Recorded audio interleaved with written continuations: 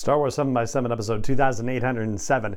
All right, 2 more articles have been released from Entertainment Weekly about the Obi-Wan Kenobi series, and I'm going to sum up the highlights for them in today's episode for you. Punch it!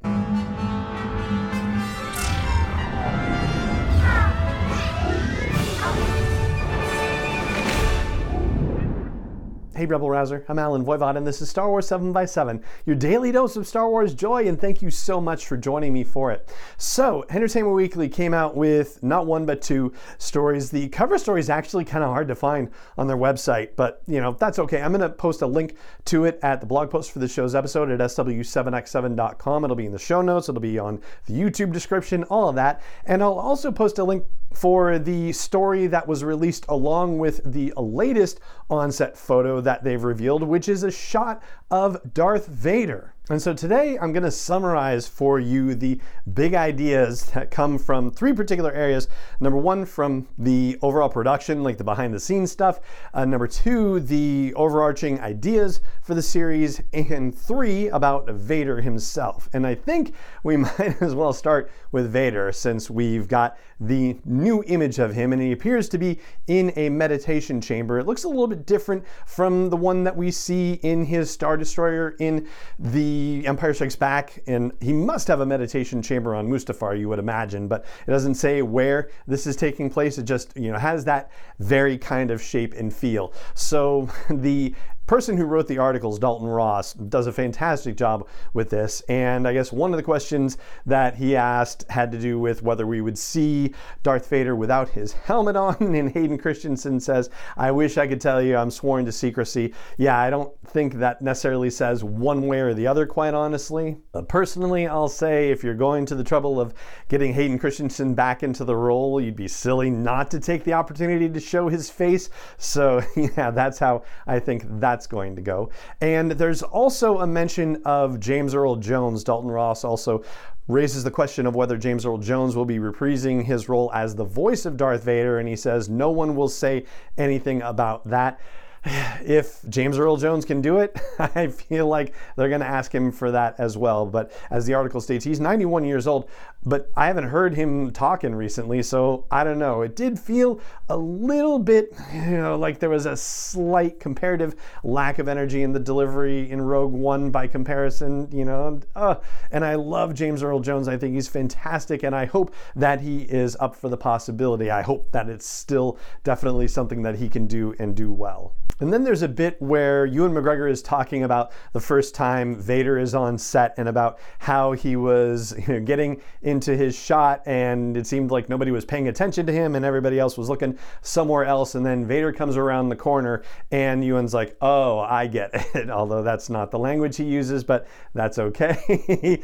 And the thing I wanted to flag for that is that it says that he's coming into a street, and we kind of have the idea, I think, pretty solidly in our heads that Vader is not going to be on Tatooine. Like, it seems like the last place that he should be showing up, but Daiyu would be a great place for him to show up for sure, or some other planet, just not Tatooine, but Daiyu would be a pretty great place for that to happen. One thing Hayden Christensen is allowed to say, though, is that we're going to see a very powerful Vader, and Joby Harold, who is the writer for the series, says that Vader's shadow is cast over everything that's happening in the show. Or, to get the quote specific, he says, his shadow is cast across so much of what we do, and the degree of his proximity to that shadow is something that we'll discover, but he's very much a part of the show emotionally for Obi-Wan, and possibly beyond that as well. So, of course, it's hard to know how to take that quote. I mean, emotionally, for sure, and the beyond that could be a reference to the fact that they're actually going to fight,